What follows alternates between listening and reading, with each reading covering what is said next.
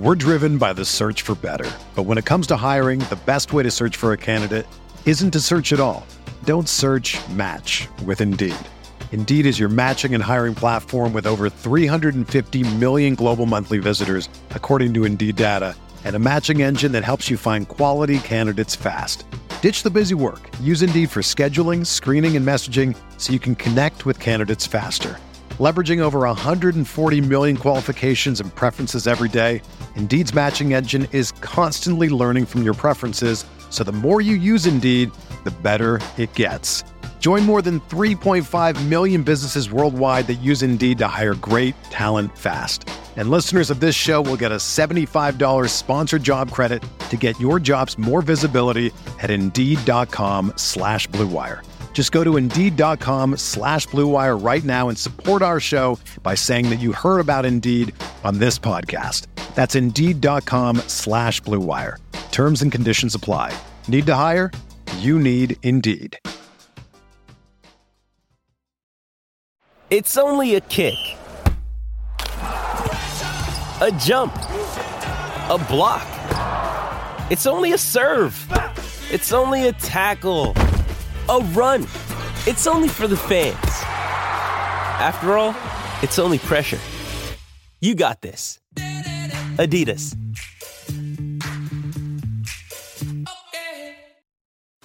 Entering the Pat Mayo Experience. Pat Mayo Experience. Pat Mayo Experience. Pat Mayo Experience. Experience. Welcome to the Pat Mayo Experience, presented by DraftKings 2021 Waste Management Open. Picks, DraftKings ownership, the weather, and a viewer chat for all of you out there. Just a reminder, if your question is shit, you're getting banned for life. And who determines that?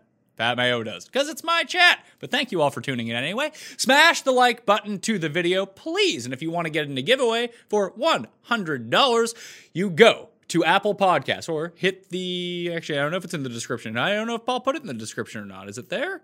It's not right now. But you go back to yesterday's show, you go back to Monday's show with Jeff and Ben, or even the solo show, you find the link, or just search Daily Fantasy Sports Picks and Bets, The Mix, where I have a one-and-done show up there right now. On the audio podcast, you leave a 5-star review on Apple Podcasts after subscribing. You leave the review, Twitter handle, and something nice about the show, or your email and something nice about the show. That way I can identify you if you win one of the draws for $100. You can go do that. So please support Mayo Media Network. There's another new show launching. It's going to have it has Euro Golf up there, some winning esports bets, NASCAR, UFC, one-and-done golf. Soccer is going to be up there as well. Short form content, to the point, let you know what is going on this week if you want to get some action on some of these other sports. Also, all of the information I provide today is going to be coming from FantasyNational.com. If you don't have a membership to FantasyNational.com yet, give your head a shake, pals. FantasyNational.com/Mayo. All the stats, all the tools, everything you need to get ahead in golf betting, golf DFS, or just understanding golf better. It's all there for you. The most customizable stat database on the planet, plus all of the great tools, the simulator, the modeling, the lineup generators. It's all there for you. So get that discount. Get your ass over to FantasyNational.com/Mayo. Let's kick it off with the picks for the week. Not a giant card for me, tell you the truth. As I discussed with Raza on the DraftKings show and with Ben, with Jeff on the betting show, I have a very poor handle on this week. I'm so scared of the five guys really at the top are just going to go, one of those guys is just going to go crazy and run away with this, that it's really limiting what I'm doing in the betting market and really how I'm adjusting for my DraftKings team. So maybe even just talking it out and hearing your questions this week can help me get a better grasp on it. But what I'm looking at right now is just hoping one of those guys doesn't win, going farther down the card and decreasing my exposure. So the 3 bets that I have in on outright winners: Bubba Watson, 50-1, Ricky Fowler, 50-1 with a top 5 each way, along with Ricky, and Brooks Koepka, 55-1. Hopefully one of these guys recaptures their former glory and can go out and put a scare into Xander or Rahm or Rory or JT. No bombs as of yet. I will update the cheat sheet when I release it later on in the day if I add anything. There's one bet I'm thinking about putting on. It's John top 10 or top 20, but I have not placed it as of yet, so can't give it out on the cheat sheet because I haven't actually placed the bet. So no bombs. Top 10 plays Sebastian Munoz at 9-1. First round leaders, all with the top 5 each way. Number 1, I rarely dip below 100-1 in the first round leader market, but I'm going with Bubba at 50-1. He's minus 49 in 14 first rounds at the Waste Management Open. He's a hot starter in Phoenix, so if I'm going to bet him to win, I might as well try to capitalize on him going ham in the first round as well. So he's 50-1 with the top 5 each way. Charlie Hoffman, I don't want to use him on DraftKings or bet him because he might withdraw, but hey, give me a first round leader on old Chucky Hoff, 100-1. James Hahn, 110-1. Killa Keith Mitchell, 160. Nasty Nate Lashley, 200-1. Local guy. And Grayson Murray, 225-1 for the first round leader market. And the one and done this week, in our small one and done, I took Xander Schauffele, Jeff took Webb Simpson, and Cuss took Louis Oosthuizen. I will probably not be using Xander Schauffele in the giant race for the Mayo Cup. Again, you can hit up Mayo Media Network, the YouTube channel, which you should help us out and subscribe to, by the way, because that short video that's also in podcast form is up there right now, too, where I talk through what I think that people are going to do in the one and done this week. It's like a 10-minute video to the point, let you know like where I'm thinking and what the ownership might end up being for the one and done. So please go check that out as well, even after you've done this, or hell, you can tune out of this, tune back in later, and go check that out now, or sub to that podcast daily, fantasy sports picks and bets, The Mix. Thank you. Weather for the week. Not much on the weather front. Not a whole lot of wind. It looks like it's going to be nice and sunny. The most wind I see over the course of the 4 days is at 5 o'clock on Thursday, where it might get up to 10 miles per hour. So it's going to be very calm conditions in Phoenix. It's not going to be cold. It's not going to be rainy. Seems perfect for golf, to tell you the truth. It's going to be in like the mid-60s most of the week. It might breach up, maybe into the high 50s in some of the mornings. We'll see about that, though. But I wouldn't be too concerned about weather whatsoever. Not worried about an AM/PM draw. I've put the link to the wind finder tower I used to get this research into the live chat if you want to check that out right now. DraftKings ownership from FantasyNational.com right now. The 5 highest owned players we're looking at for the moment, and again, this is still on Wednesday afternoon. People are still yet to generate lineups. Just over 10,000 total lineups have been generated by players on FantasyNational.com for DraftKings right now. By the end of Wednesday, that's probably going to be like 25,000, so bigger sample, more accurate data to work off of. But right now, the most generated players in lineups, Daniel Hauserberger, John Rahm, Justin Thomas, Xander Schauffele, and Will Zistral Zalatoris will be your top 5. At least that's what it's looking at right now.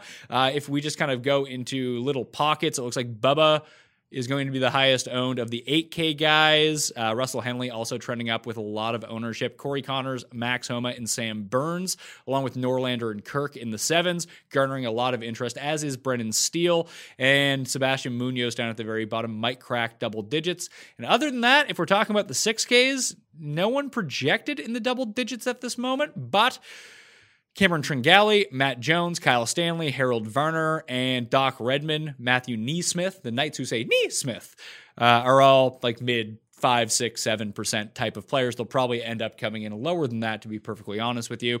I have my pivots column up on ftndaily.com right now if you want to check that out. So ftndaily.com, you should see it right away going up there underneath the golf section. And the one player who really stuck out to me, and I triple-checked this a whole bunch of times to see where the interest was resting, and it actually makes a lot of empirical sense once you figure out how people actually have to construct their lineups. But I'm not saying this guy's going to be like 3% or even 7%, but like 9, 10, 11, 12%, like that range.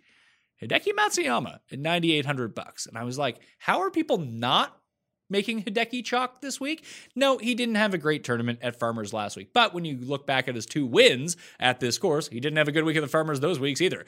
Last time we saw him previously to the Farmers Insurance Open was at the Sony Open, where he couldn't make a putt, yet led the field in tee to green. We know he can putt here, at least. He's done it in the past, which is something always to watch out for. But he's played 25 rounds in his career in Phoenix. He's been under par in those rounds in 24 of them. I can see myself starting a lot of lineups with Hideki and just basically going full fade on the 10K guys and hoping one of those guys doesn't win. I think that Xander is the safest of those guys. Obviously, they can all win this event, so you have to get a lot of luck that way. But if Hideki's going to be like legit, like 12% owned here, I don't see why you wouldn't use him. And again, it makes sense. All of the guys above $10,000, I thought initially that Rory might come in under owned, but it's not looking that way at all. Like they're all going to press like 17% ownership. So a lot of people are basically taking one of those guys and then going directly to Daniel Berger and using Daniel Berger in their lineups at $9,600, or they're double pairing up inside of the top over $10,000. Now, you can definitely make your teams that way, and it can be a very viable strategy. It'll just be more common than I think a lot of people are thinking right now. But because Berger is likely to be the highest owned guy on the slate, probably the most popular one and done pick this week, although he has been used in a lot of places, and Webb Simpson. So Berger's $200 less than Hideki. Webb Simpson, who's coming in around like 18% ownership, more than likely, at $300 more than Hideki. He's just getting sandwiched out of the DraftKings pricing. So I thought that was really interesting. And then even at the bottom where you have Im and English and Palmer, like those guys aren't going to be highly owned either. I doubt they crack double digits, to be perfectly honest with you. So pivots in the 9K range, if you can stomach it, could be a nice way to give yourself some leverage with guys that are clearly a tier 2 versus the top 4 and Webb if we want to chunk all those guys together. But we've seen sort of like the tier 2 superstar win this event in the past. Those are the guys who end up winning. You got Brooks before Brooks was Brooks. And listen, I bet Brooks this week. I still think that he can be Brooks, but I wouldn't be putting him in like cash game lineups or single entries on DraftKings this week because it's very volatile when it comes down to him. But you've seen Ricky win in the past, Hideki win in the past, Gary Woodland win in the past. So it's not just John Rahm who wins every year. In fact, he's never actually won this tournament, despite never coming worse than, I think it's 16th. Xander's never finished outside the top 25. These guys can still be good, but you can still get away with fading them if they don't end up winning or coming in second, and you get the guy who does end up winning. So I think there's a lot of strategy going on this week, because as I discussed with Ben on that show, that it's just really tough to make lineups this week and hard to cross people off your list and leave them out of your lineups, because you can make a very compelling case for a lot of these players at their price point. The prices seem pretty dead on here as it goes down to it. So the only other sort of thing that I've looked at, Matthew Wolff is 87%. Obviously, he's dealing with the blisters on his hand from Torrey Pines last week. That might make me end up full fading him. I don't know if I want to go with a guy that maybe he can just wear a glove and it's all fine, and maybe last week was just overblown because he was out of contention. He's like, screw this. I'm just going to go on to next week. I do like his skill set for the course. He actually made the cut here as an amateur, missed the cut a year ago. And I think that it's just the pricing with him for me doesn't work out at $8,700. Like, I'd rather play Brooks. I'd rather play Bubba. I'd rather play Ricky. And honestly, I'd probably rather play Louis at those all similar price points than gamble on Matthew Wolff, who I don't know where his health status is at. All things being equal, yes, you're going to get the lowest owned percentage on him, but he's not like significantly lower than Louis or Brooks at this point. So if it was like he's 1%, everyone else is 10% or 15%, I feel like that would be a lot different game theory wise. But if you have equivalent options at the same ownership and no health risk associated with them, I just don't see why you would need to gamble on it. I'd be far more willing to gamble on someone like Jason Day, who's going completely unowned, surrounded by very chalky options at a cheaper price point. That is far more compelling to me than Matthew Wolff at a higher price point amongst guys who I want to use anyway. So now that's my quick take on those guys and their health status coming into the week. This episode is brought to you by Magic Spoon. Do you love cereal? I used to when I was a kid, and then I stopped eating cereal for the longest time. I had to give it up because I realized it was full of sugar, and I didn't really want to start my day off with a bunch of sugar. I wanted to eat something that was, healthy and didn't make me feel like garbage 20 minutes later. But I've actually gotten back into cereal lately, both in the morning and then as like an evening snack in between. When I get home, I don't always eat lunch, and I, pile some Magic Spoon in my mouth. I'm feeling good because I've been trying to cut down on carbs and sugar and just unhealthy food in general because, I'm on camera. I don't want to have sugar bloated face the entire time. And I realized I really couldn't eat anything anymore. And with the new year, I was trying to eat better, but healthy breakfast doesn't have to be boring all the time. Magic Spoon has the amazing flavors you love, but without all the bad stuff.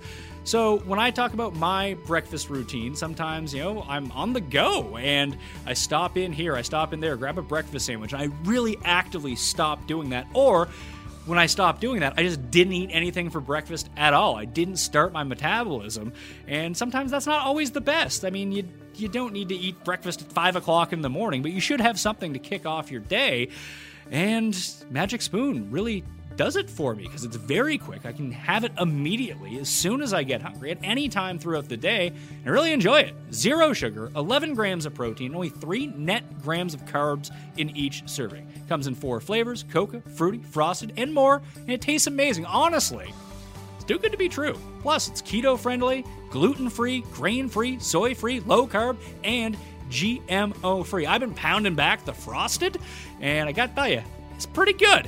I think you should try it out. So go to magicspoon.com/mayo to grab a variety pack and try it today. And be sure to use one of our promo codes, aka promo code MAYO, at checkout to save $5 off your order. And Magic Spoon is so confident in their product, it's backed with a 100% happiness guarantee. So, if you don't like it for any reason, they'll refund your money, no questions asked. That's magicspoon.com/mayo and use the code MAYO, MAYO, to save $5. We thank Magic Spoon for sponsoring this podcast. Let's jump over to the live chat to see if anyone's over there right now. Oh, there we go. We got some questions right now. Any Augie love? Jog Augustine? No, not really. Who are your 5 favorite players below $7,000 on DraftKings this week? I don't know, because if I do go with the theory that I'm going, and it's not to say that I'm not going to use guys above $10,000. I don't want to make it seem that way, but I think my main lineups will probably, if I do go above 10K, it'll probably be Xander. I think that's where I've come down on, just because he's been so safe. 5 top 5 finishes in his past 7 starts. He's made the cut in a full calendar year. He hasn't missed a cut. So maybe this is a spot where he can go out and miss. I don't know. He just seems the safest floor option. But if I'm starting my teams with Hideki, which I think that I might end up doing, I don't see a whole lot of reason to go down into the $6,500, even $6,800 range. So that would leave me, and you can check out my cheat sheet. It's up right now on DKNation.com, to have either or Munoz at 7,200 and 7,100 as my cheapest guys, back end players in these lineups. But if you are going to go down into the 6s, you got Keegan at 69. I can always be talked into some Keegan Bradley life. Keith Mitchell at 64, Will Gordon at 63, Patty Harrington at 62. I have a star next to Davis Riley and Grayson Murray right now, but I'm probably going to pass on those guys for DraftKings purposes. I just don't trust them at all. And even if they do have a good round and make the cut, their blow potential is so high.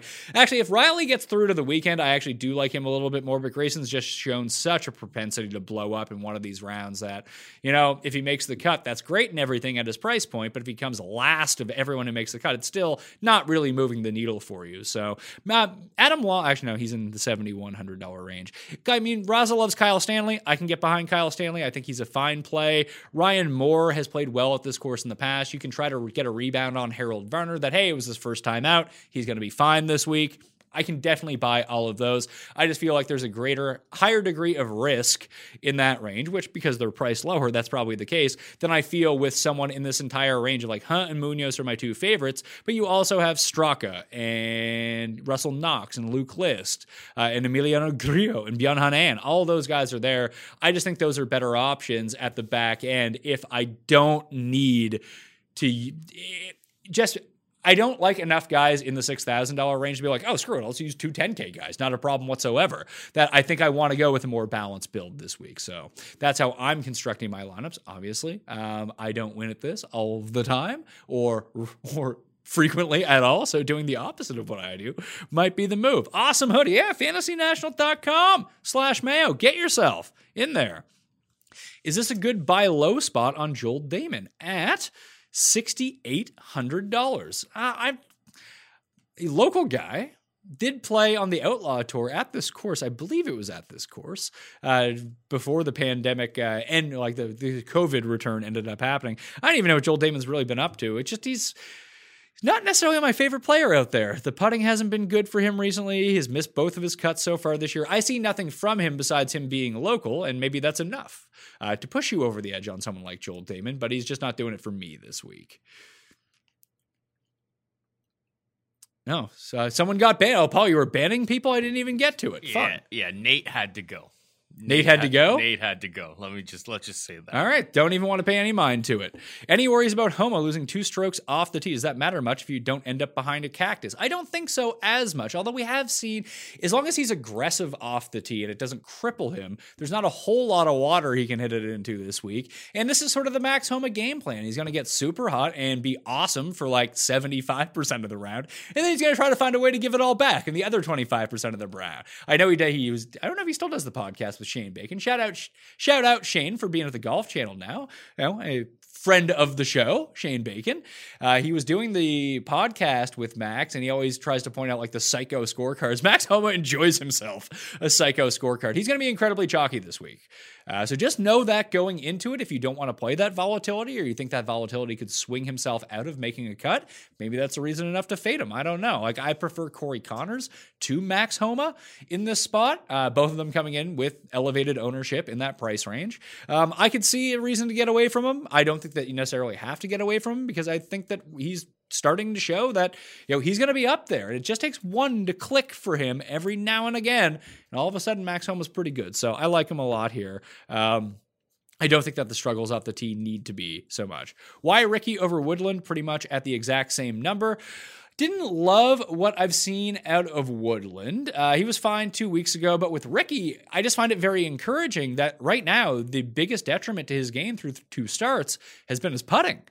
And Ricky's a good putter. The irons have been really good. That's where he's struggled over the past 12 months, is hitting irons. He's gaining a bunch off the tee. He's gaining with his irons all of a sudden that get him back to a happy place where he's pretty good at making some cuts. And then, maybe I just want to be on Ricky this week. I don't think that there's actually that big of a difference between them at the same numbers. But I'm going to plant my flag on Ricky in Phoenix over Woodland, who has a win here. It's not like he's bad at this course whatsoever, but I'm just liking what I'm seeing out of Ricky right now. Kyle Stanley or Munoz? Munoz for me. Redmond, Glover, or Varner. I am personally not playing any of these guys, but I think I like Varner's skill set the best. Ricky made 1 putt in the 5 to 6 foot range last week. He makes 10 of those or 9 of those. He's -7. He's a top 10. That's what I'm saying, man. It's the putter that's been holding him back. And I tweeted out, if you go to @thepme right now and you dig through all of the garbage promotional tweets, I fully recognize that I am one of the worst Twitter follows. Although I do interact with people. It doesn't just pop up on the timeline. But I put out the putters on fast courses and putters historically at this course. Ricky's been excellent at this course over the years. So that's another reason why I like Ricky. Hey, Pat, great work as always. Thanks for tuning in. DS, any love for Xing Zhu Zhang, the Chinese bad boy? Hey, maybe it's the week of the cheaters. Known cheater, Xing Zhu Zhang, which is not how you pronounce his name, but that's how I pronounce his name. Did make the cut last week. That was nice. Posted elite numbers around the green the past 2 weeks. Seems to peak up on these desert-type courses. Top 25 here in his debut. Hey, you know what? I think that's a pretty compelling case if you want to go with Zhang. I'm not going to talk you out of it because I'm a fan of the Chinese bad boy.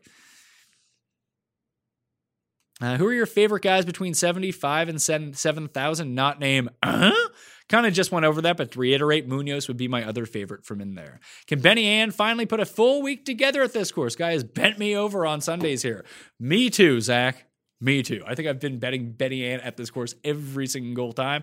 Probably a better bet, to be perfectly honest with you, it's not that he's a bad price at 7.3, but people are on Ben Ann this week. And it's not even just the putting with him at this point that kind of gets him off track. It's just one thing every single week. Like, he'll probably end up making the cut, then he'll forget how to drive.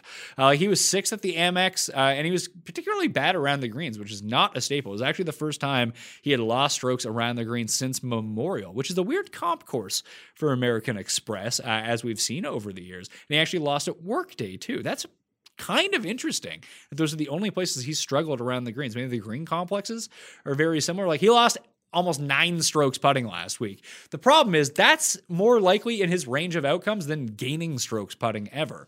So I'm going to probably end up, if you want to play a top 10 on Ben Ann or just use him on DraftKings, that's fine. Betting him to win when he's not over 100 to 1 is kind of a tough sell for me at this point. First round leader on Twitter. Ben Coley noted that most of the recent FRLs have come from the PM tee times. Are you concerned about the Bubba bet? Not really. I think that when you get into one round of data, especially with what we're seeing right now, temperatures, wind, everything being basically equal between the AM and PM, I think that's a narrative more than any sort of empirical data can really tell you in terms of being an actual predictive value. That could bear out to be true once again. It could bear out not to be true once again. And it might be a situation where they're stacking the better players in the PM wave too. So I wouldn't put much into it. If you want to play on that, listen, there's no right or wrong with this. We don't know what's going to happen. Maybe that is a true thing here, and the results are just fleshing that out. But I see no reason why that would be the case right now. If it was particularly cold in the morning versus the afternoon, which at least by the projections that I see is not going to be the case, then I wouldn't do too much about it. I missed the beginning. So I apologize if you mentioned. What do you think of Zalatoris? Everyone seems to be on him, but ownership projections I've seen don't seem too high. Fantasy National is number 5 in terms of overall projections this week. I think that he's more of a darling in the betting market, and people don't need, if people bet him, maybe they don't feel the need to play him on DraftKings. I think he's going to be incredibly popular. I'd say for sure above 15%, maybe pushing 20% in larger contests this week. So I don't know if I'm going to use him or not, or whether or not I'm going to end up betting. I know Jeff bet him, so you can get him on that. And like you said, he's a very popular play this week. Pat, does Russell Henley bounce back from a missed cut last week? I mean, maybe. Things happen in golf that I don't necessarily see coming. The irons have been good. Not a coastal course where you generally want Russell Henley, but all the numbers reflect him over the past 24 rounds. I actually believe he's still number 1 in the modeling. So the stats love Russell Henley this week. It's just he's not doing it for me. Fade Willie Z with all the hype this week. I think on DraftKings, I probably will end up fading him. And then I'm going to look on Sunday and he's going to be inside the top 5. And I'm going to be like, that was dumb to fade Will Zalatoris. But I do like the guys all kind of around him. Like if I can get, Ricky at half the ownership, Bubba is going to be probably around the same, a little bit less than Zalatoris. But, Brooks is going to be 1/3 the ownership. I'm just going to take a collection of those guys and then feel like an idiot at the end of the week. That's usually how my lineups end up going. So Justin Thomas in a one and done or hold for later in the year. I talked about Justin Thomas, not necessarily at length because it's a short video, in the one and done video that's up there right now. Once again, please subscribe to Daily Fantasy Sports Picks and Bets, The Mix. If you leave a 5-star review on Apple Podcasts for that new podcast, please subscribe and download all the episodes. That helps out our network, keeps everything free, allows us to do more content that you, listen, if you support the stuff that you give no fucks about, it means that we can do more shows, that we might actually end up doing shows that are a particular niche for you in particular. And then we'll need other people to support those shows that don't give a fuck either, so we can keep doing them. So that's why we need the community at large to really help out with all of this. But if you leave the 5-star review on that podcast after you subscribe and blindly download the podcast, leave your Twitter handle, something nice, email address so I can contact you if you win, you're going to draw for $100. So I'll just PayPal that to you and we're good to go. We might do multiple draws up there too. And hey, maybe you like Euro golf and you want to know more about it. Maybe you like the UFC and want to know more about it. Maybe you want to check out the one and done and do more about it. I don't think anyone's going to use Justin Thomas in the one and done. And that's what makes him a very compelling guy this week. To me, I don't know if I can pull the trigger on him because there's only so many guys that you can use at these big events. And the way that I kind of explain it is, yes, if Justin Thomas wins the Masters and you don't have him to use and other people use it, you're going to fall way behind. But let's say he comes 5th at the Masters this year. Good result, a lot of money, but that's not as much money than if he wins the Waste Management or comes in 2nd at the Waste Management and no one has used him that week. That's a lot of leverage you can gain on the field in the giant one and done. Now, the one that I'm playing with Cust, and it's really the difference between playing in a 50,000 person GPP on DraftKings and playing in a head-to-head or a cash game, where do you just need a 50th percentile outcome and a safe play, or do you need to kind of go off the board a little bit, play some game theory with ownership? And the compelling case with Justin Thomas is if no one's using him, we know he can win.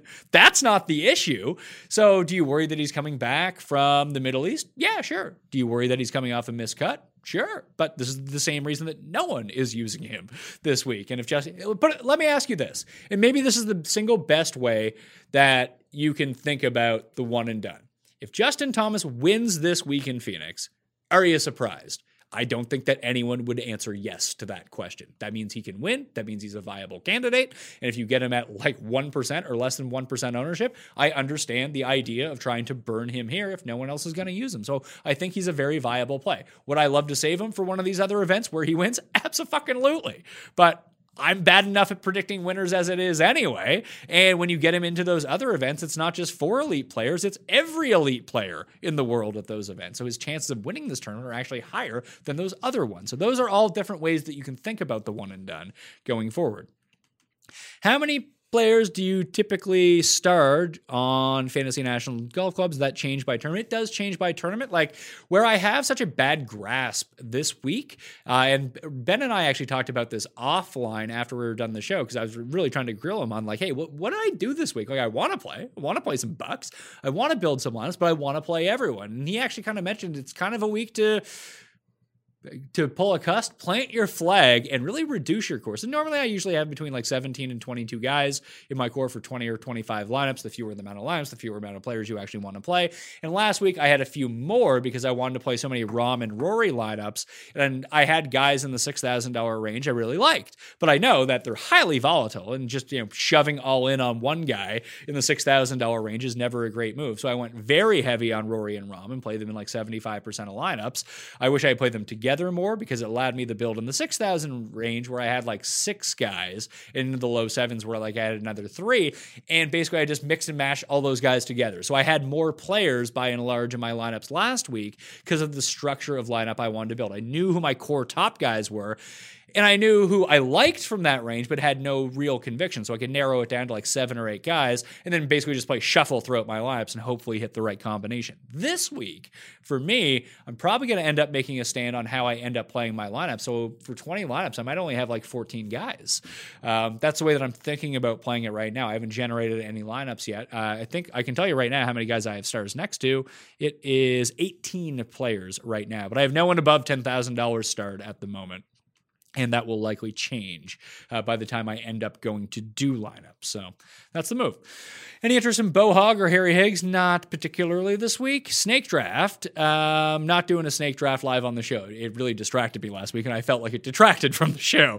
Also, when you do single entries, do you have one lineup for all of them, or do you multiples? I wish I had done. I usually try to do at the higher stakes one, because I'll play in the $200, which I'll review on Sunday, as you can laugh at me as I lose another $200 in that contest. And then I won't do the $100 single entry, which I'll play a different lineup floor, and that one will win, but that's not the one I'm reviewing, so it'll make me look like an even bigger moron and make it look like I'm lying. But you can go look me up on that one for the $100, because that lineup has been doing very well the past 2 weeks as opposed to the $200. But I try to play 2 different lineups. They have common players in them. I don't have a real strategy for it. I'm trying to develop a strategy, because I wanted to up my game this year. I had a lot of success in football playing the $100 and $200 in the 333 versus just dumping all my money in the $3 or the $20 or the Millionaire Maker and that kind of one. So I'm trying to imply that strategy into golf, because I had more success overall in golf versus football. That I'm hoping shrinking down the tournaments means, I'm not going to win $100,000, but I can win or come second at one of these tournaments, $5,000 or $10,000. Like, that's good enough for me. I'm playing less than $500 per week on this. So that would be nice for me going through it. Any evidence Steele won't suck this week and miss the cut? He's been striking the shit out of the ball the first 2 weeks. He's done that before and missed the cut here, but he has some nice performances here in the past too. I like Steele. Thoughts on Ryan Palmer? Ryan Palmer is going to be in my core. Trust me on that one. I might end up betting him this week too. This one just says Bo Hogg. That sounds like you're answering other people's questions, and we know the rules of the Pat Mayo chat is you answer other people's questions, you're banned for life. No one is asking you a question. They're asking me a question, and you're now clogging up the chat. You're getting a pass. I'm throwing that out there to the peoples as of right now. Since you're not banned, smash the like button while we're out there, all right? Who's your long shot to make it inside the top 20? I don't know what qualifies as a long shot, but Johnny, at 7,100 would probably be my guy who does that. And then going down the list, I don't have any top 20 bets in. It might be Killa Keith Mitchell, might be my guy at $6,400. The driving been really good for Killa Keith. That's not surprising, but now we're back on Bermuda. His jam, maybe he can make some putts this week. Luke List, 69, first round. All right, that's not a question. You might get banned for life, pal. Will Matsuyama bounce back this week? Already covered that. Annie LaFerrand, already covered that. Thoughts on Shez and ownership? No one's going to be using Shez this week, and myself included. I just don't like where he's at right now. Got him at 3% ownership. If you just want to search any of these ownerships and use all the tools, fantasynational.com/Mayo to do that right now. Let's see. Shez, bad off the tee at Sony, came 67th, lost 6 strokes putting. couldn't strike an iron whatsoever or chip at Amex. I just don't like where he's at the moment, to tell you the truth. I'd like to see some love for him here. Any love for Adam Long? Yes. Price drop from 85 to 71 since he last played 2 weeks ago. He was a proponent of me losing money at American Express because he was in my lineup. He made the cut that week, but it was all putting related. The only reason he made the cut. I still like Adam Long, though. He's a good tee to green player when he can get it going. Played well at this tournament last year. Everyone seems to be off of him. Listen, he probably ends up making the list here with me. How do you feel about Steele? I like Steele. Any interest in Matt Jones this week? Used a lot of Matt Jones last week, made the cut, didn't really do anything on the weekend, kind of did not play well at all after the first round. I didn't really do a deep dive onto what he was up to. Gained off the tee, couldn't chip. Played well at the South Course last week. He's made 7 cuts in a row. That's pretty interesting. Let's see. In his career, not been great here. He did make 5 cuts in a row between 2012 and 2017, but no finish better than 12th. Then after that, no finish better than 36th. Lost on approach the entire time. Did what Matt Jones normally does and gains a bunch off the tee. That's great. But lost strokes on approach in his 4 past events here. Gained a bunch putting to kind of tread water and gained off the tee, like I mentioned. Missed the cut here a year ago. Now, obviously, he's playing a lot better than he was a year ago. So what was his lead-in form like last year? 2020, Wampo had made cuts coming in too, almost identical to what he had been doing so far this year. Although he had the 21st at Amex, he had the 11th at Sony. Those are better performances. Made the cut, came 40th. I don't hate him, but I don't love him at the same time. And usually that neutrality for me means he won't end up making it. Austin Cook, worth a play given the price. We're cramming 2 to 3 high price guys in. I think I like other guys better. I went through those. And he left for old Bob Shelton this week. I think this was a thing that Ben and I discussed yesterday. That old Robbie, has he ever strung together 2 good performances in a row in his career? Let's see, 25th at Sony, missed cut American Express, and then he came 16th at Farmers. Shriners and CJ Cup, 34th and 21st. He is very volatile. Came 3rd at the 3M, missed the cut the next time out at the Wyndham. Then he came 13th.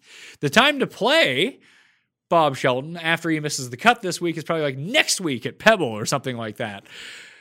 I don't really know what to do with him, to tell you the God's honest truth. It doesn't seem like a lot of people are buying into what he did last week, and I'm kind of included in that. I like him long form, and listen, he's only $6,300. There are worse gambles out there than Robbie Shelton, but just based on his track record, based on what he's done in the past, I don't know if I love him to do much this week.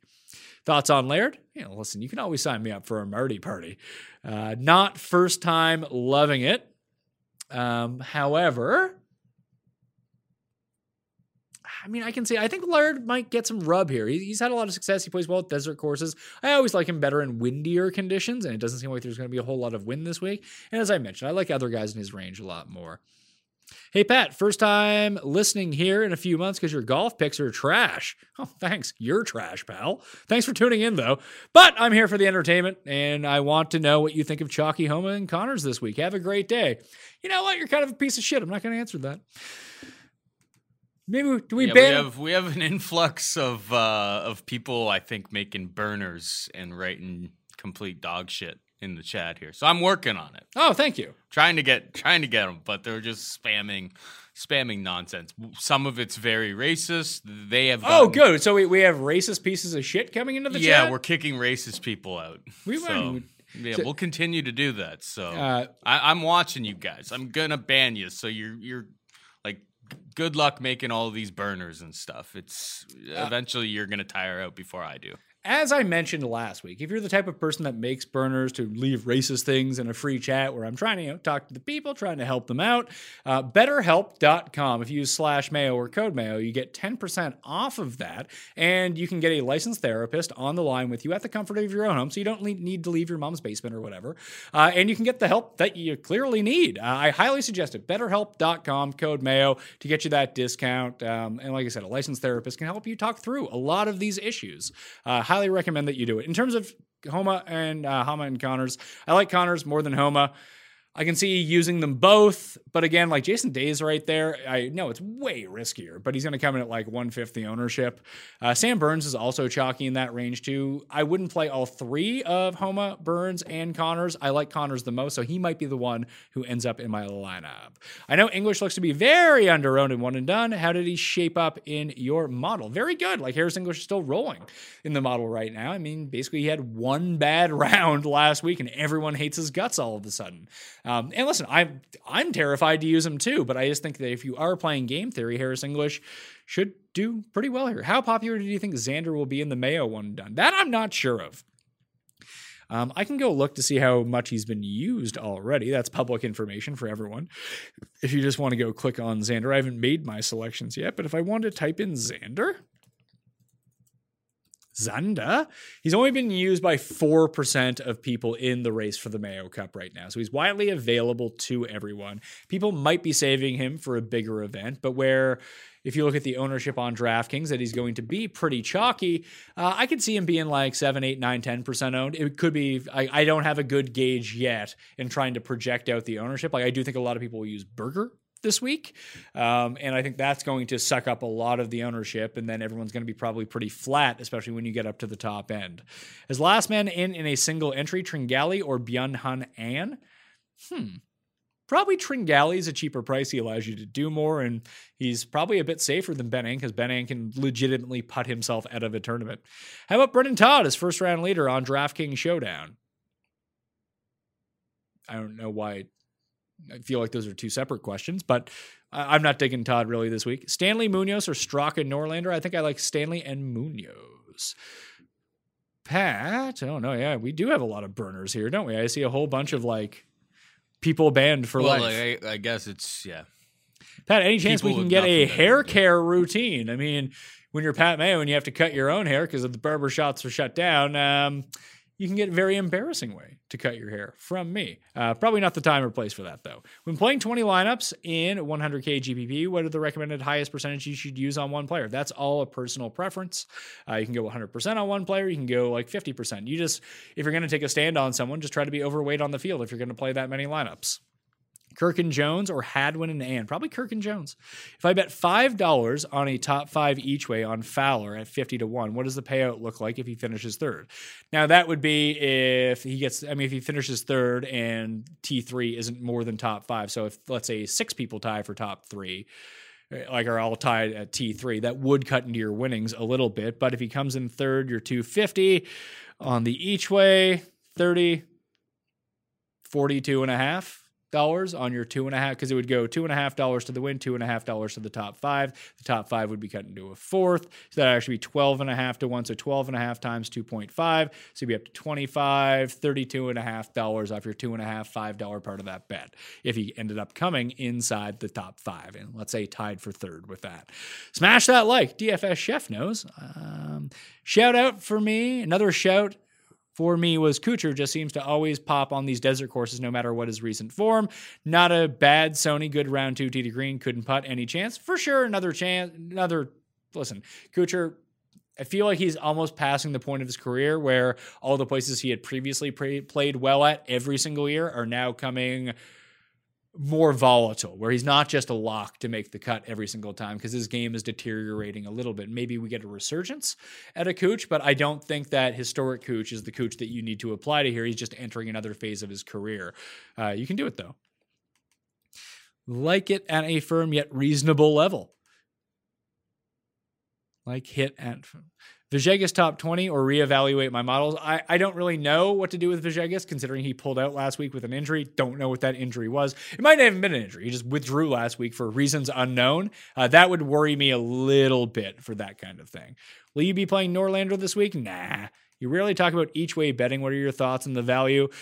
I usually do it for guys 50 and above for me, but sometimes I have to shop between sites, although everyone should use DraftKings Playbook if they have the opportunity to do that. I do not have the opportunity to do that in my location. Sometimes I get a better outright number on someone at a book that doesn't offer each ways, and I'd rather just take the larger outright number on them because sometimes it's like a 15-point difference, and that's worth it to me. And it kind of depends on the player too. Like if I bet Jason Day, I probably wouldn't even bet him with the each way. It's like he's either going to like win because he's in contention or miss the cut. That's just my stupid mind thinking about it. There is a lack of value. Obviously, if you play on like Betfair or overseas and you get like a top 8 each way, that is far more compelling than the top 5 each way that I get up. Like the only each way that I played this week was on Fowler at the top end. And I tend to use it for like the longer shot type guys because I want to get something if they do end up in the mix and give me a reasonable hedge opportunity on it as well. Do you prefer playing DK weekly or season-long fantasy league, one where you draft 8 golfers? I'd much rather play DK. Listen, I'm in one season-long fantasy. Like season-long, it's absolute shit. Like it sucks. Season-long fantasy, anything kind of fucking sucks at this point. Like let's just get in on a tournament, get out on a tournament. It's far more fun. You can roll your money back over forward. I much prefer that. I play the season long more for the novelty value of it all, and just because it's something to check in on for 20 seconds a week and just check in to see if my golfers are playing this week, enter my lineup, and just don't even think about it after that. Do you like Will Gordon as a cheap guy? Sure, I do. I'm using him this week. Pat, what do you think of Chris Kirk this week? Good recent form. Might be a sneaky good play. He's not sneaking up on anyone. I hate to tell you on that. He's going to be double-digit ownership, and I do like him. He's been a fine play. He's been good. Do you feel that Kazire's underpriced at $7K? No. In fact, he might be overpriced at $7K. Oh, run of deleted messages. What is your favorite tournament of the season? This is not the time for that. We're talking about the waste management. Fratelli or Nick Taylor? I'm using neither. I'd probably go with Nick Taylor. Thoughts on Cooch? Just went over Cooch. More banned people. Should I add Rory or Webb to go along with JT on my betting card? Like if those are the only 2 guys you're playing this week, then yeah, you can afford to do that with the allocation of money. If you're playing people from farther down the list, then no, I don't think you have the room for it. You have to actually figure out what your total ROI between all these guys, if they hit, is going to be based on your investment as well. I would go with Rory over Webb in this spot just because, and it depends on where you shop too. Like I've seen Rory at 12. I like that 12 number on Rory. Now he's like 10 or 8 in most places at the top. That's a lot of value being taken away just depending on the number that you get. Sungjae or Rory as the higher priced DK option. I mean, I'm always going Rory in that spot if you can afford between the 2 of those.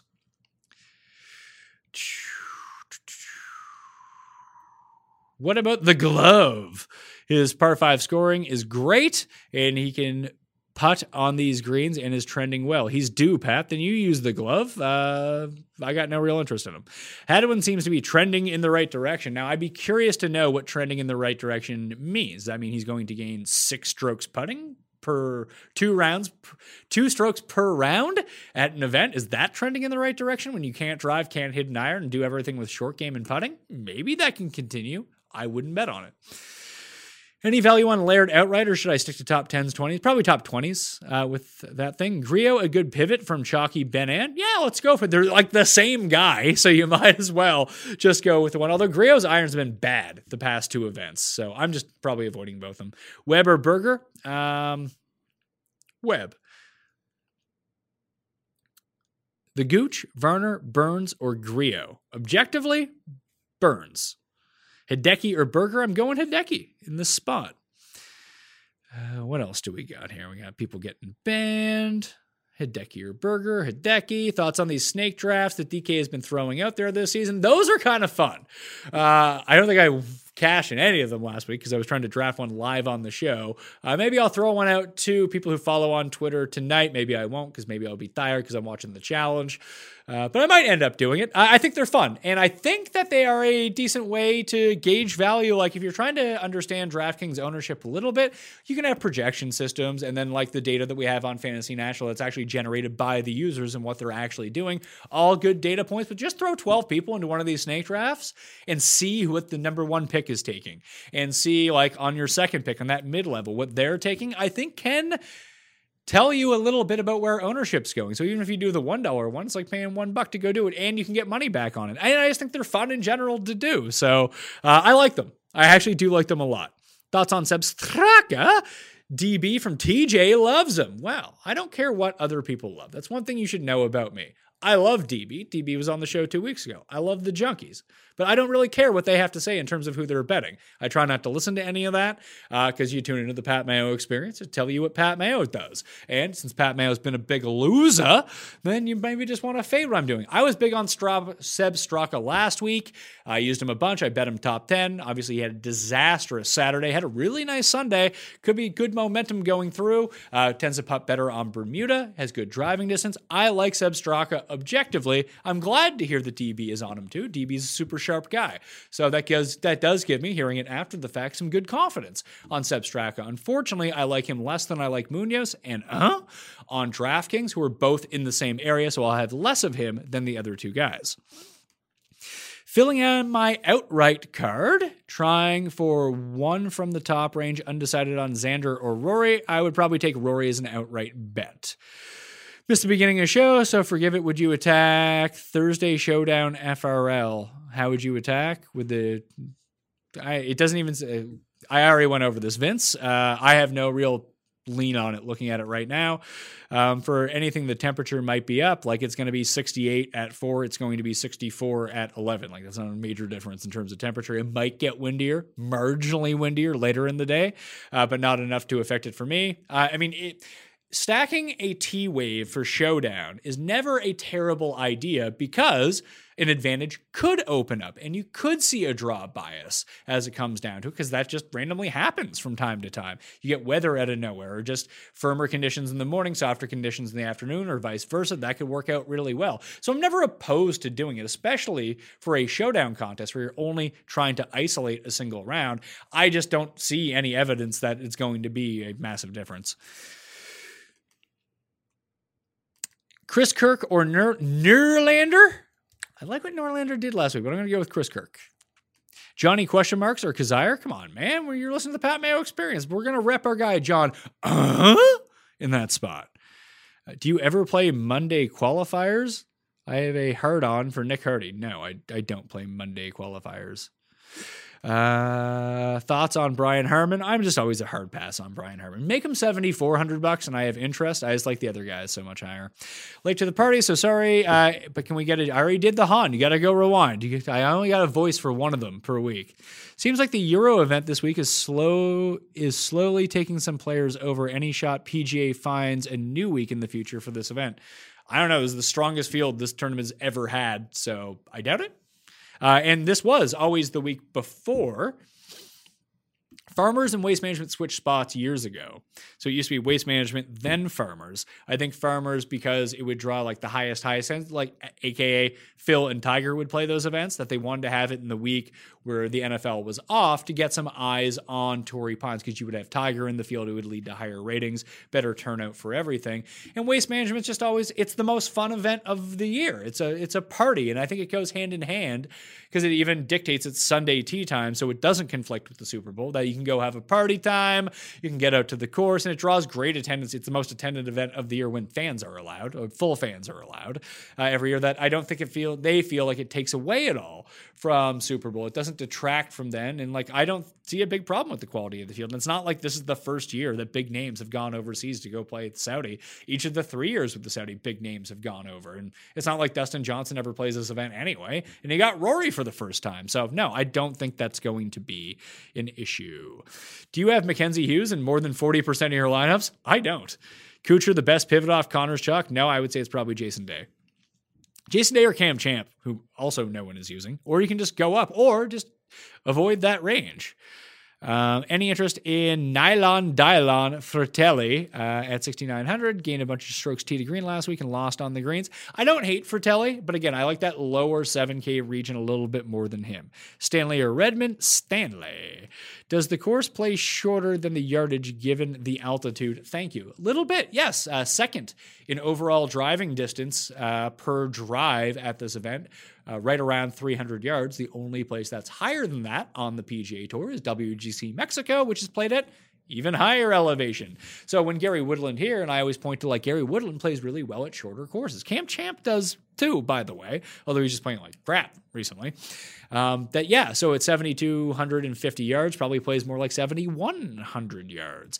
And my inside info at the course from the people that I've talked to there is that where they're not putting up the grandstands, because this is such a high, like just having been there and walking around, there's grandstands everywhere and they take up a lot of real estate. Those grandstands are not there on most of the holes this time around. And the example that I was given was on the 18th, where there's no hospitality suite, because that's where a lot of people congregate here, is that you can miss left now.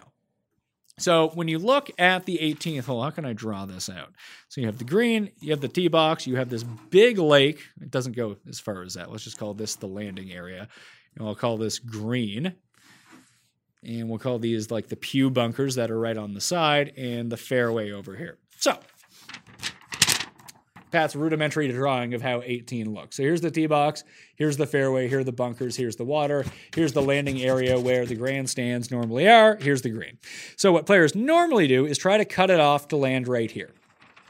And some guys can get away with it because they're long drivers or they're accurate off the tee, but there's such a huge penalty by missing left or missing into the water or hitting it like basically OB into these grandstands and having to take a drop, or you end up in these bunkers, which you can still make birdie out of and get it on the green, but some of them are highly tilted. You could get a bad lie here. Most guys lay up to this area. There's also bunkers over here as well. But then just give yourself like 150 in. Guys this year, I don't know if they can actually drive the green, but they're going to be like, Bubba is going to take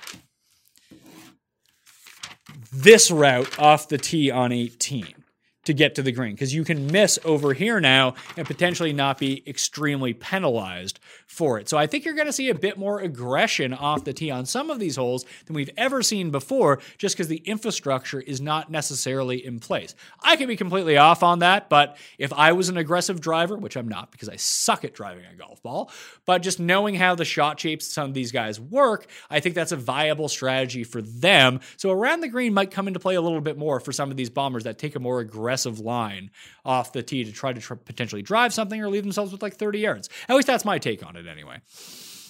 Love the show. Thanks for all your hard work. Thank you, Kevin. New to the Mayo Cup this year. Thoughts on between the three of Hideki Bot, JT, and Berger? For me, it would go JT, Hideki, Berger. Bubba, Webb, Rahm, or Xander in the one and done. It's a good spot to use Bubba if there ever was one, but I think he's going to be popular. Rahm or Xander for me. Let's go Xander. If you're putting money on Bubba for a top 5, would you go to the whole tournament or just first round top 5? Both pay the same? Probably. That's why I didn't go top 5 with him, but that's why I bet him first round leader and to win overall. I think the first round is probably the move to do. What style of lineup tends to claim the top prize in GPPs? Studs and duds, average, if any stats say on that. It depends on the GPP for one thing and how many people are in it. And honestly, no two golf tournaments are created the same. So it all really depends on how the leaderboard shakes out. There's no one steadfast rule to what happens. Like if two studs end up at the top, like last week, you could have got away with a more balanced approach. Like, you didn't need Rory and Rahm. That helped me because the construction that I had led me to the players that didn't flame out of my lineup. So that was just good luck on my part. But if you had used Reed and who else came in second last week? Like Reed, Palmer, Norlander, and like that type of, like if you just went Reed Palmer at the top and played like balance with Zalatoris all in that mix as well. Like you could have done studs and duds and duds Reed and Xander or Reed and Finau and really won money that way. But I can also give you an example of a balance build that also did really well last week. So there's not really a steadfast way that you can get there. You just need to find the guys who finish inside the top 10. And any way you can do that is going to be the correct way to build. Rahm or JT in the one and done? Probably JT because he'll be less around. Can you explain the each way option? Sure. And obviously this is not available at most sports books, especially I don't think that any of the legal sports books in America right now offer this. Maybe some do. I'm just not aware of them. This is more of an international type of thing. Being an international, I have access to these markets. The Canadian version of the each way, not as good as the British version or the Australian version of the each way. Hopefully one day we can get behind that. But essentially what you're doing is cutting your bet in half. So if I bet on, let's say, a player this week, Will Zalatoris at 40-1, and I play him with the each way. If I bet $100 on Will Zalatoris 40-1 with the each way, 50 of those dollars goes to the 40-1 for him to win. The other $50 goes to the each way option on that. And every each way is different. For me, it's top 5 at 1/4 the odds. I believe in Britain, in most places, it's 1/5 of the odds, but you get 8 places. So on that 40-1, I would get 1/4 of that. So it would be 10-1 on my $50. So I get $500 back on that. No, is that right? 10-1. 50. Yeah, I would get $500 back on that, but I would lose the $50 that went along with him winning. So if you win, you get both sides of the bet. If you do, obviously, he would have to come inside the top 5. If you get the 8 places each way, if he comes inside the top 8, you would get 1/5 of that. What's the fuck is 40 divided by 8? 7.5, 15, 30. No, 9 point something. Maybe. No, it'd be divided by 5. What the fuck am I talking about? 40 divided by 5 is what? 9? 8? 8. You would get 8-1 on your money on the $50 rather than the 10-1, but you get more places out of it, which frankly is probably worth it more in that. But that's how you do it. Hey, Pat, first-time listener, kind of nervous. That's okay, Camden. As long as you don't leave racist stuff in the chat or just be a moron, you're good to go. Glad to have you on board. Thanks for tuning in. Smash the like while you're at it. Thoughts on Jerry Kelly or Grayson? I don't know why you'd be playing. I don't know why you'd be playing either, but I already went over Grayson Murray. Do you think it was Grayson Murray in the chat that you keep banning? Okay, I said play Grayson Murray as a first-round leader. Yeah, I mean, it would be on brand. Adam Long or Zalatoris? Zalatoris for sure, without context of what this decision is. Do you think throwing 4K on Hughes for top 10 is a lock? Absolutely fucking not. Once the tournament starts, how can we view the website to our one-and-done opponents have used for the week? I think they're getting more clarity on that to make it easier to search by opponent. It's still a work in progress on that part of the leaderboard in the one-and-done. But you just click through the people, you can find it to see who people use. Am I crazy for liking Rory Sabatini this week?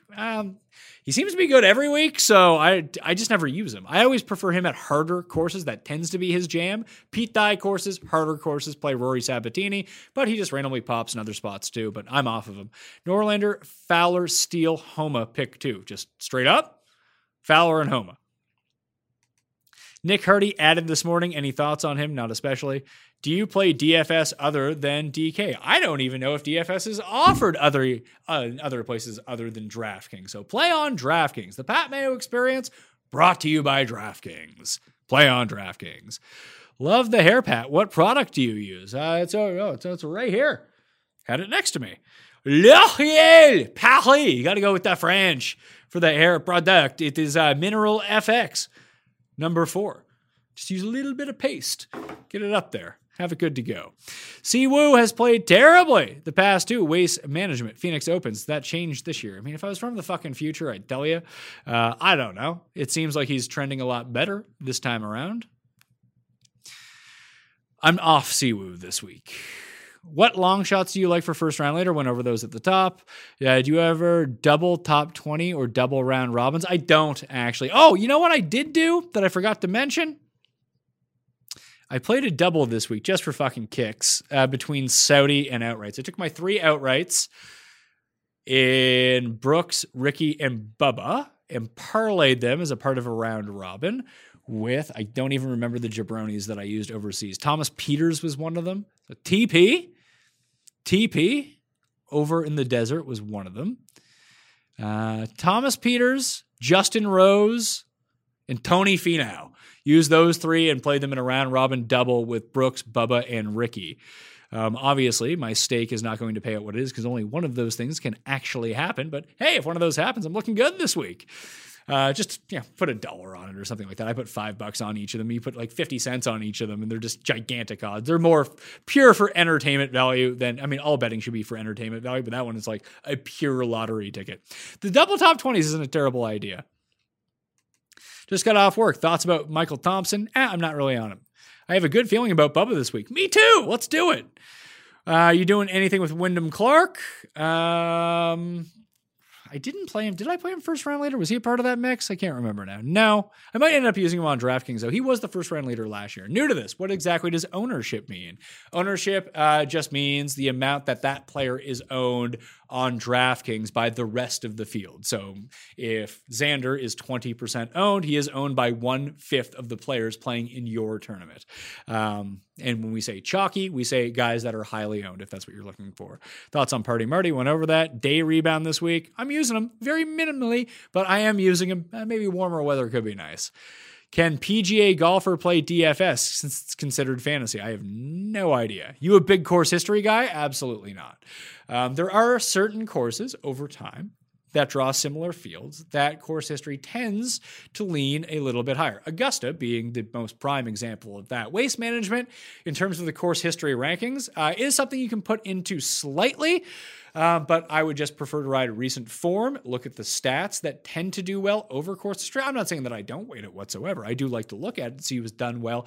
I more or less use course history, not necessarily for an individual, but to group players together to see what sort of skill set tends to do well at this course that aren't the absolute best players. Like, I don't care if, like, just look at Xander last week. Missed 4 or 5 cuts at Torrey Pines over the course of his career. He's a top fucking 5 player in the world. You put him anywhere, he can play well. Tony Finau did not have a lot of success at Waste Management before last year. Fade Tony Finau. He doesn't play well at this course. Oh, he came second? Because he's fucking good.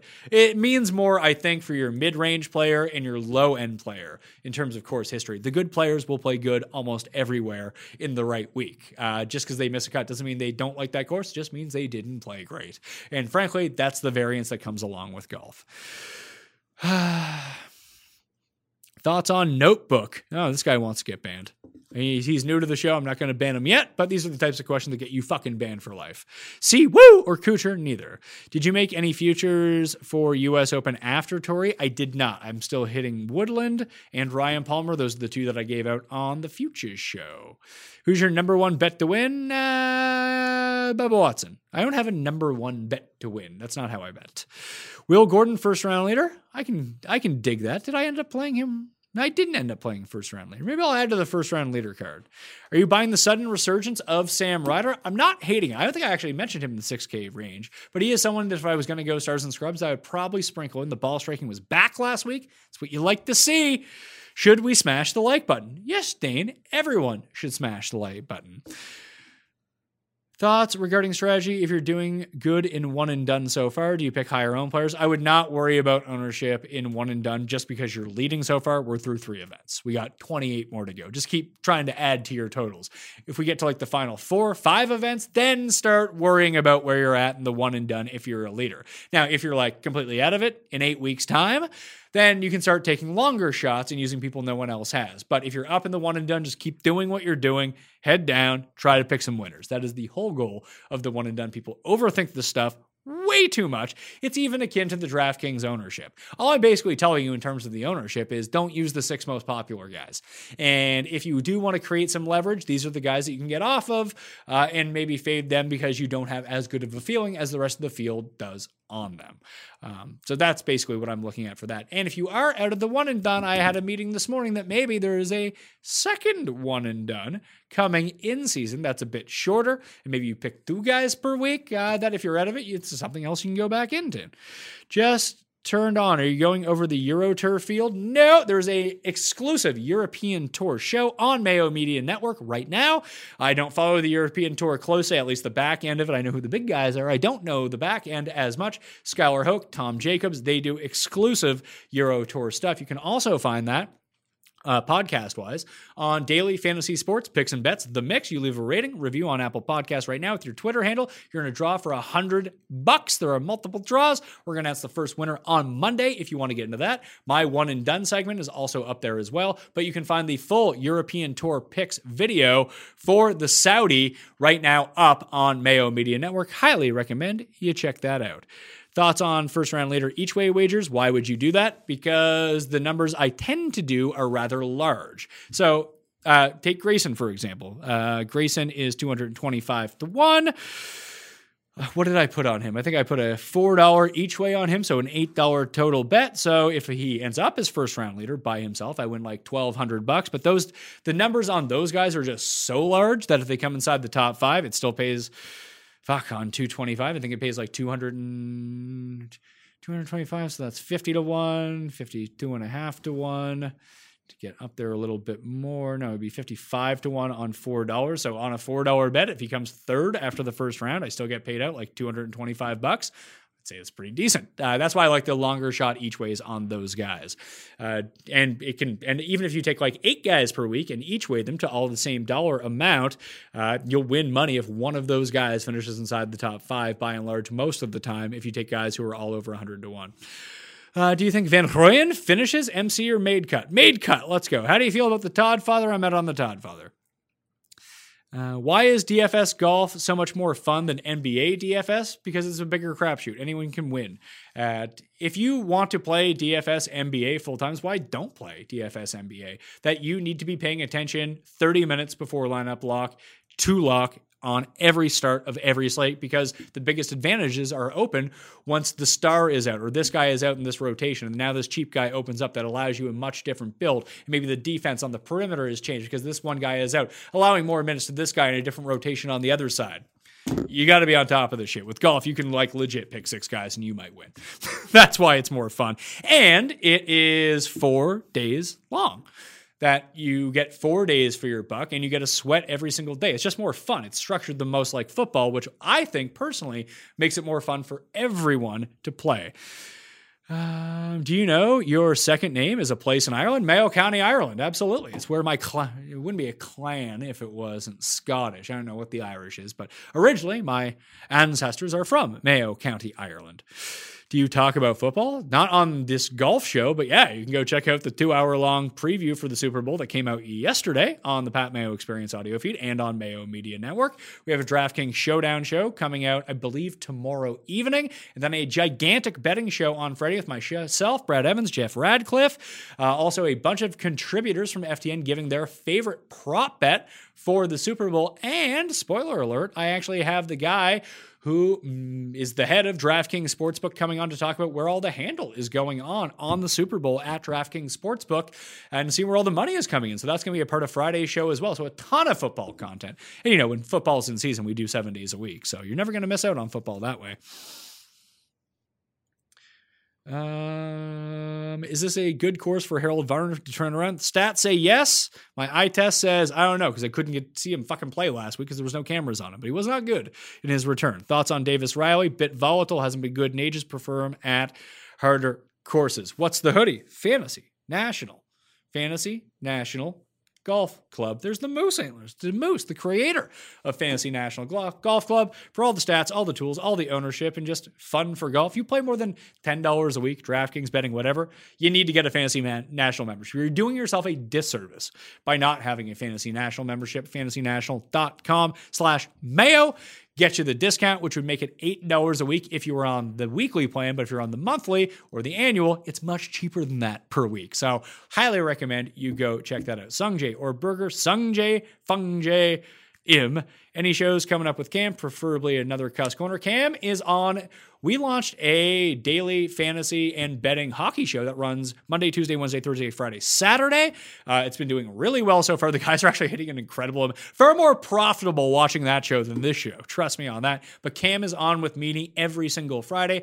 We'll work Cam back into the mix. But Cam is a very busy man. And I would love that we're still under lockdown order, so we can't have people come inside we can only have a maximum of 5 people inside of our bubble, and we try to keep our bubble tight here, so we're not breaking any rules. Cam is not currently a part of that bubble, and he lives really far away. That I would love to have him on soon, because I love Cam. Maybe after football ends and we start getting into the home stretch, we'll have Cam back on. Maybe you can join Jeff and I for a betting show coming up, because I love Cam, but you can catch him every single Friday with Meany on Mayo Media Network on the hockey show, or if you subscribe to Fantasy Hockey Picks and Bets, much appreciate you go do that too, because supporting Mayo Media Network and all these other platforms, like I said, even if you don't give a fuck about hockey or esports or whatever. If you have the bandwidth because you're on Wi-Fi to download these episodes or smash the like on them or give them a view, that means we can do more content, sell to more advertisers, create more content, and eventually coming down the line, we might have more stuff that you're interested in too if you help support the passion projects of the other people. And the community at Mayo Media Network has been glorious. I thank everyone for all their support. It's really allowed us to grow much faster than I thought that we would do. But at the same time, if I'm paying for all this stuff out of pocket, I don't want to be left being the guy who bought GameStop the minute before it went down $300 at the same time. So it has to be cost effective, and the more support we can generate behind all of this stuff, the more appealing it is to help pay for these shows as well. But a lot of people are interested in working and doing content for the network, and you showing your support for them, even if you're not interested in their product, like I mentioned, really goes a long way. I really appreciate it. I know Paul really appreciates it. That's how you can really help us out, and that's how we keep everything free at the same time. I don't want to do paywalled stuff. That's not my game. I like to provide content that's free for everyone, and I want to keep it that way. Why do you have Eddie Murphy poster in the background? That's Eddie Murphy, and that's not even Party All the Time. That's Eddie Murphy, Put Your Mouth on Me. So yeah, that's a classic vinyl. Odds on an Albatross this week? Who cares? How do I free my friend Carl from his wife to be able to play DFS and Call of Duty? I don't know. Your friend is playing a bunch of Call of Duty. The only people I know that still play Call of Duty and are like concerned about it are people in their mid-30s who live at home with their parents. It seems like a younger man's game. I don't see where people get time to. Now, I play DFS. That's my one thing. To do both of them and allocate that much time towards it, my wife would kill me. I would kill my wife if she was doing that. Like, that's craziness. We got kids. Love the one and done video. In a 33-person one and done, would you always pick out of the top 5 each week? I think I would. Just keep it chalky. Keep it chalky, get your winners. Now, if you're down and way behind halfway through the season, then you got to change your strategy, but keep riding what's working. Zalatoris or Scotty? The answer game theory-wise is Scotty, but I'm still going to go Zalatoris. Love the MMA show. There you go. Getting some love, Paul. Woo! Esports video was cool to see. I play League of Legends DFS every other day there. Thanks for tuning in on that. Javi's one of the best. Javi, I believe, is the 5th rank esports DFS player in the world, and he's providing free content and picks for Mayo Media Network. You can also catch him at ftndaily.com. His full breakdowns of each slate are behind the paywall. Worth getting because he constantly wins, and he is giving you the plays that he is using. You can even go see the exposures to the players that he's using, but the fact that he's going to be doing for the big slates for esports, League of Legends for us in a very quick video. So if you don't care, he's one of the legit best players in the world, and he's putting the stuff out there for free. So please go support Javi when it goes down to that too. Merch for Fantasy National Golf Club. Love to support. I think Moose is working on it right now. Paul, who does Paul like this week? Paul, did you bet anyone for golf? No, I haven't. I haven't placed a golf bet. You want to play You want to play a bubble week with us? Yeah, probably. He burned you last week. You shouldn't have played him last week. He literally burned me last week. I had him in one and done last week. Missed the cut. Never Bubba in the rain. I mean, I probably made it before I knew that there was going to be rain. It was a big mistake. Did we know that there was going to be rain on Wednesday when we did this show? We did. No, I'm an idiot then. Let's just leave it at that. You know what? I'm gonna place a Bubba week. Bubba week. Let's go. And bet him first round leader too. Because he's still 50-1 for that. He's 50-1 to win, 50-1 first round leader. Spieth, Day, or Koepka, first one to have a legit finish. Koepka, Brooks Koepka just had back-to-back top 10s 4 events ago. He's fine. Brooks and Day are both still a cut above where Spieth is at right now. It's not even close to me. Speaking of Bubba or Ricky? For a bet for DraftKings, I don't know what you're talking about here. I like Bubba more than Ricky, but I like them both this week. I bet them both. I'm using them both. For one and done, Ricky might actually get lesser owned than Bubba, so we'll see about that. That'll do it for me on the Pat Mayo Experience. Thank you all for tuning in. Smash the like. And I'm going to keep hammering it home. Subscribe to Daily Fantasy Sports Picks and Bets The Mix, where you get a compilation of all the other sports going on, including my one and done picks, all in short form. You can find the videos up on Mayo Media Network. Please sub to that right now. And sub to the audio podcast. Leave the 5-star review, something you like about the show, Twitter handle, email address. You're in the draw for $100. So please go do that for now. For one and done, what's your luck? I'm not giving you my fucking picks for one and done. If that had been the case, everyone would have had Patrick Reed in the one and done last week. But I do have the one and done video where I talk through where I'm around without giving away my picks. I'm playing against you guys in that. Get my Americano just into me. Get those shots of espresso going. But thank you all for tuning in. Become a member of FantasyNational.com right now. FantasyNational.com/Mayo. Get you the discount. My cheat sheet up on DKPlaybook.com. Pivot Plays up on FTNDaily.com and all of the other stuff, including the Spread Picks football show, more football this week, all of the golf shows up on Mayo Media Network, and the Pat Mayo Experience podcast feed. Thank you all for watching. I'll see you next time. Pat Mayo Experience! Experience! Did you know that most vitamin D3 supplements come from sheep's wool? I'm Kat, founder of Ritual. We're making traceability the new standard for the supplement industry. When I was pregnant, I couldn't find a multivitamin I could trust, so I created my own. Ours is made traceable, third-party tested, and clean label project certified. Oh, and our vitamin D3? It comes from sustainably harvested lichen from England, not sheep. Trace for yourself with 25% off at ritual.com/podcast.